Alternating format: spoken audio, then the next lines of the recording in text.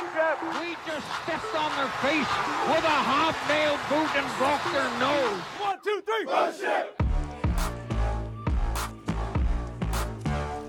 Welcome to the Title Run Podcast. I'm your host, Dave Bethay, joining you today from the Highlight Factory Studios to talk about potential trades for John Collins. If you're new to the show, you can follow us on any major podcasting platform, Apple Podcasts, Spotify, CastBox, whatever your choice is. You can email us, titlerunsports@gmail.com. You can also follow us on Facebook or Twitter. So, earlier this week, the Atlanta Hawks announced that they are going to listen to trade offers for John Collins. So, this raises a lot of questions, the first of which is, why are the Hawks listening to offers for John Collins, their starting power forward? Well, a couple reasons. First, this offseason, the Hawks added Danilo Gallinari, who is a starting quality power forward that they added in free agency, who's been on playoff teams and played a major role on playoff teams with the Los Angeles Clippers and the Oklahoma City Thunder the last 2 years. The dude does one thing well, and that's score the basketball, and he's really good at it, and he's done it really well for years. So part of the idea is that if you trade Collins, you still have Gallinari, who is a very, very good fit offensively with Clint Capella, who is absolutely killing it this year, and who is good enough to get by defensively. Now, you'd have to bring back some depth at the power forward spot, but Gallinari makes trading Collins a possibility because you're replacing him with another starting quality power forward. The second reason is that Collins' trade value is high right now. He's playing really well. The last month or so, I think he's averaging somewhere around 21-9 or 21-8, shooting over 40% from the field from three-point land and shooting over 53% from the field for the season. His true shooting percentage is over 60%, which is exceptional, and he's been really good on defense. The days of Collins being a below-average defender, mostly because he just didn't understand NBA defenses, those days are gone.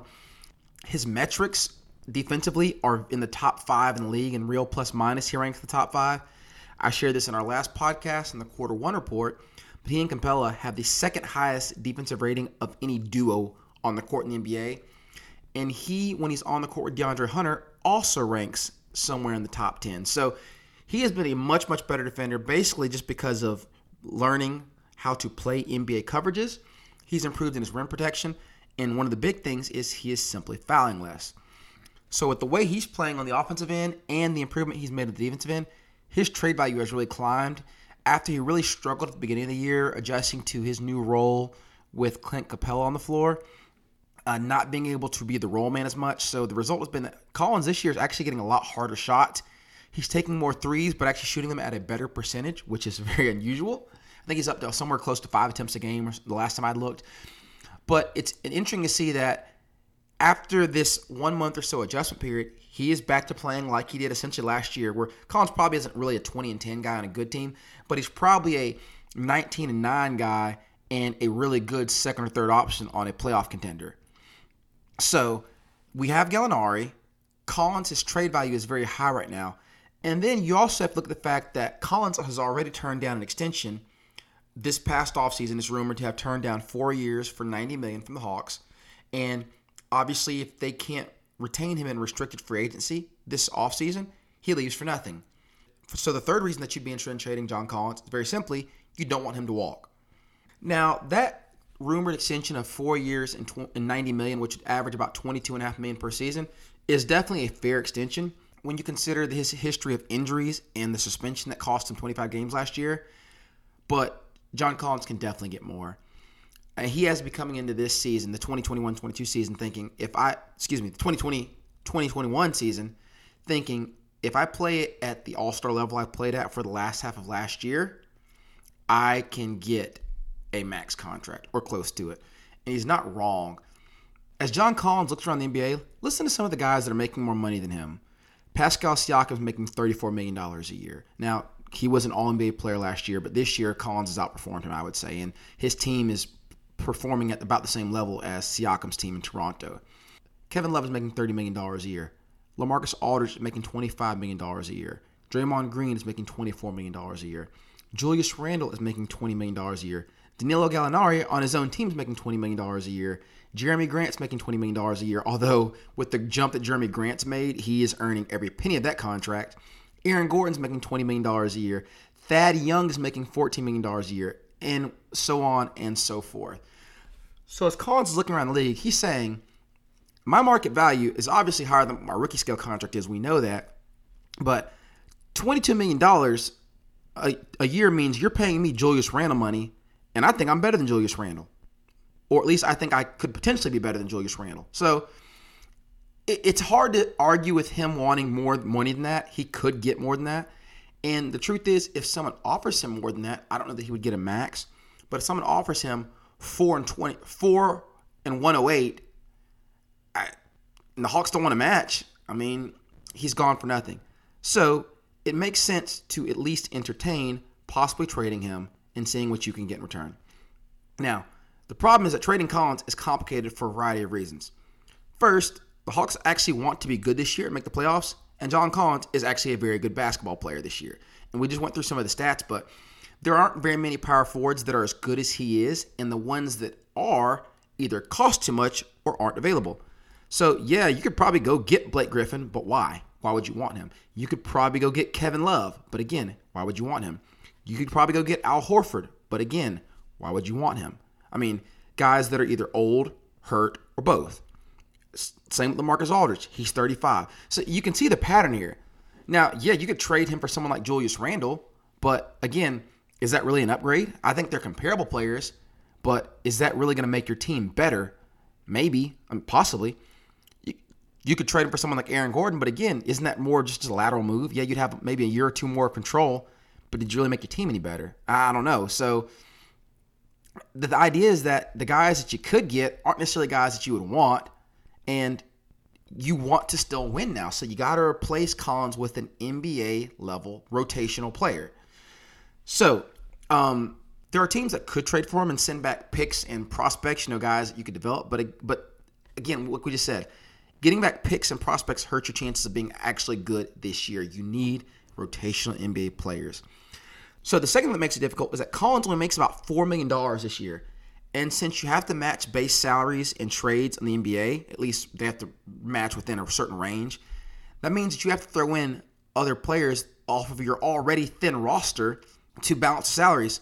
So, for example, looking at a trade for Bradley Beal, who makes $28 million a year, to try to match the salaries to the point where you could make a trade for him and John Collins, you would have to trade John Collins, Kevin Huerter, Cam Reddish, or DeAndre Hunter, one of those two, plus Tony Snell.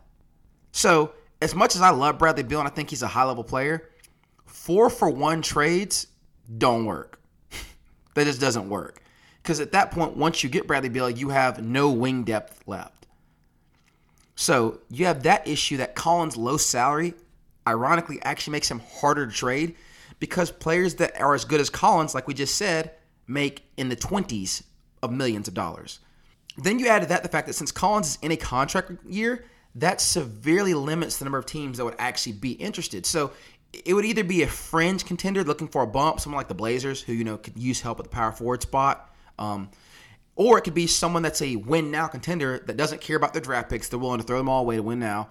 So that could be a team like Philly or maybe even Boston or the Bucks. The issue with those teams, though, is that they would likely prefer to send picks instead of NBA players, since the NBA players they have are actually good, and the ones that are on their bench are ones that you would not want. And so for the Hawks, they want both a solid rotational player or set of players and picks. And again, a lot of those contending teams would only be able to send one or the other. So, having said that, and acknowledging that it's going to be incredibly difficult for the Hawks to find good value in a John Collins trade, here are some of the possible ones that I came up with. So the first trade involves John Collins going to the Chicago Bulls for Thad Young. So Thad Young makes $13.5 million, and he's got 2 years left on his contract. Collins obviously is an expiring contract, making just over $4 million. You cannot do a straight-up trade because of the big gap in the salaries. So I had to add in Tony Snell to send him to the Bulls. So Tony Snell and John Collins together are about $16 million worth of salary going to Chicago. To match that, the Bulls are sending back Ryan Arcidiacono with his $3 million salary, which balances out the books for both teams. And so for the Hawks, you're bringing in Thad Young, who is a pretty good rotational power forward, could be a starter for a lot of teams. And can also slide over and play some small ball 5. And then Arcidiacono, who is a decent backup point guard, who would probably honestly be a slight upgrade from Brandon Goodwin. And then the Bulls would also be sending along a 2021 protected first-round pick. And for this example, I had it top 10 protected because the Bulls are actually trying to be competitive this year. So that's one possible trade. Getting back, again, a rotational quality power forward that's got another extra year left and a serviceable backup point guard. Moving on to trade number 2. So this trade involves the Milwaukee Bucks, one of those win-now teams that we're talking about. They're in contention for a championship. They're not really concerned about draft picks. They just want to accumulate talent. And Collins is one of those players that could step in, and while he probably wouldn't be in their starting lineup, would probably be someone that would pay 25 minutes a game for them and could possibly be in closing lineups with Giannis at the 5. So this trade involves Collins straight up for Bobby Portis, whose salary matches with Collins at $3.6 million, Collins at $4.1 million. And Portis has an additional year left on his contract. Portis is actually having a really good year off the bench there. He's averaging 11 and 7, shooting like 46% from 3. Good efficiency on the minutes he's getting, and he's really doing a good job there. So picking up, you get a really quality rotational piece that again, isn't John Collins, but he's someone that's cheap, that you could afford, and that would actually help your team win. And then we also have the Bucks sending a second-round pick in 2022 and a first-round pick in 2023 to the Hawks, because the Bucks have already traded their 2021 first-round pick to get Jrue Holiday, and they cannot trade their first-round pick in consecutive years. So they would send the 2023 first-round pick over to the Hawks. So essentially, you'd be getting a rotational player and 2 draft picks, which is more or less what you'd hope for with the Hawks. Ideally, you'd like to get a young player that's like a blossoming star, but again, as we've already talked about, that may not necessarily be realistic. The next trade, or really it's a set of trades, involves Sacramento Kings. So the principle of the trade would be John Collins for Marvin Bagley III. And Bagley is a 6'11 power forward that could probably play some small ball 5 also. Pretty decent offensive player. Hasn't quite produced as well on the offensive end as maybe people projected out of college, but he is also a good rebounder. He's averaging 12.5 and 7, and hasn't quite been getting the minutes that he would like with the Kings. There's a whole beef between his father and the team, tweeting at the team, telling them they need to play him in closing lineups. Not a great defender, but honestly, you can see a lot of 2017 John Collins and Marvin Bagley early on in his career, but he's also had a lot of injury issues. But he's 21 years old, has a lot of upside, and so the principle of the trade would be him for Collins. And then to match salaries, because Bagley makes right under $9 million, you'd add Tony Snell to the trade from the Hawks side, and you get back our old friend Jabari Parker with his $6.5 million expiring contract, and that matches the salaries up. Now, since the Hawks are trading away the best player in the trade, they would also receive back from the Kings a first-round pick in 2021 and a second-round pick, because the Kings actually have 4 picks this year in the draft. A different version of this trade would be to swap out Bagley with a more well-known and more consistent player who is also older, in the 28-year-old Harrison Barnes, who is currently averaging 16 and 6 on good percentages, and he's been a real rock for the Kings. He's at $22 million a year, and he has 2 years left on his deal after this season. Now, the issue with this is, again, what we talked about with John Collins' small salary. With him only making $4 million and Harrison Barnes making $22 million, you have to fill out the trade by throwing in Tony Snell's expiring contract at $12 million, and then another end-of-the-bench player like a Solomon Hill or a Brandon Goodwin to make the salaries match, or Bruno Fernando. So at the end of the day, you end up having to trade 3 Hawks to get the salaries to match in order to get one player who's a player that's probably not as good as the one that you're trading away.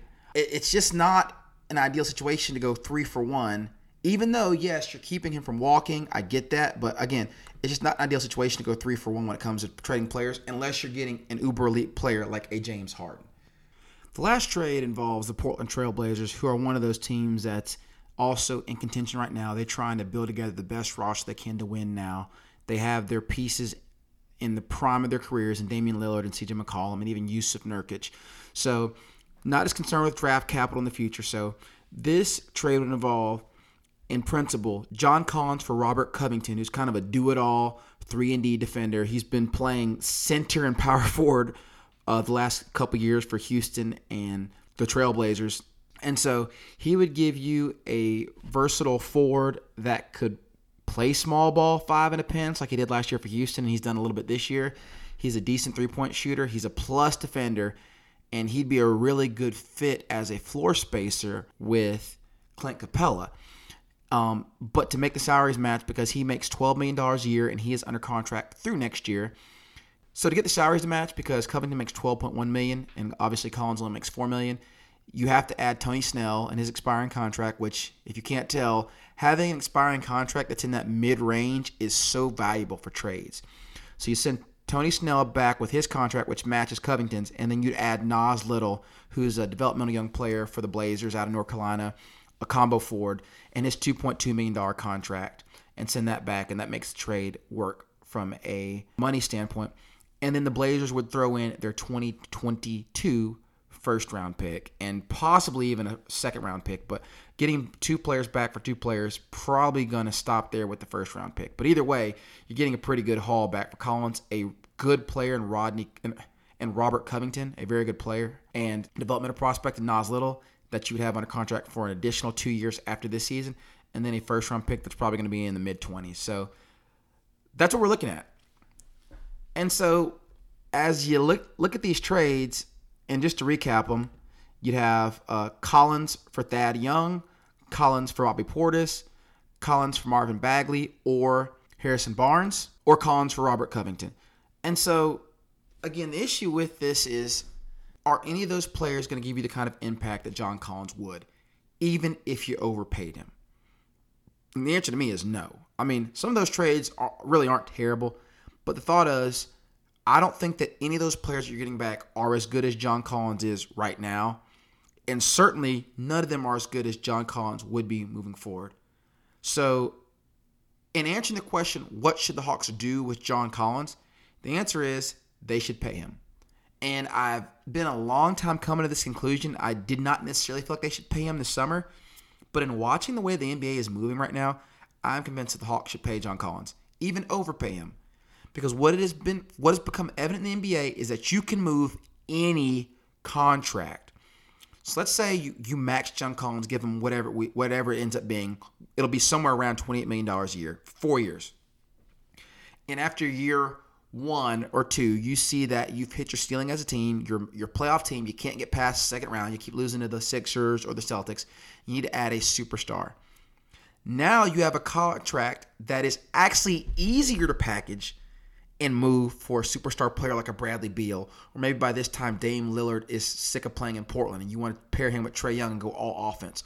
Whatever the scenario is, having a $28 million contract is actually a lot easier to move than his $4 million contract, which sounds crazy to say.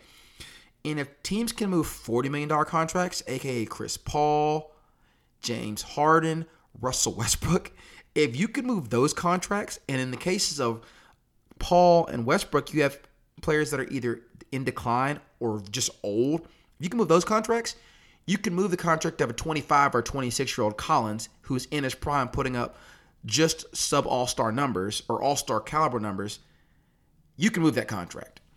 And you can maybe push all your chips to the center of the table to go try to get a superstar that would be able to come put this team over the hump and push them to championship contention instead of just playoff contention. So that's my take on what to do with John Collins. If we trade him, make sure you're getting the right assets back. If they don't, I think that's the right move. I think Collins is a very, very good player that is a very, very good building block for what they have right now. And I'm hoping that the Hawks will put all these pieces together when they get healthy and give us a surprisingly good playoff run in 2021. This has been Dave Bethay for Title Run Podcast. That's it for today. Thank you for listening.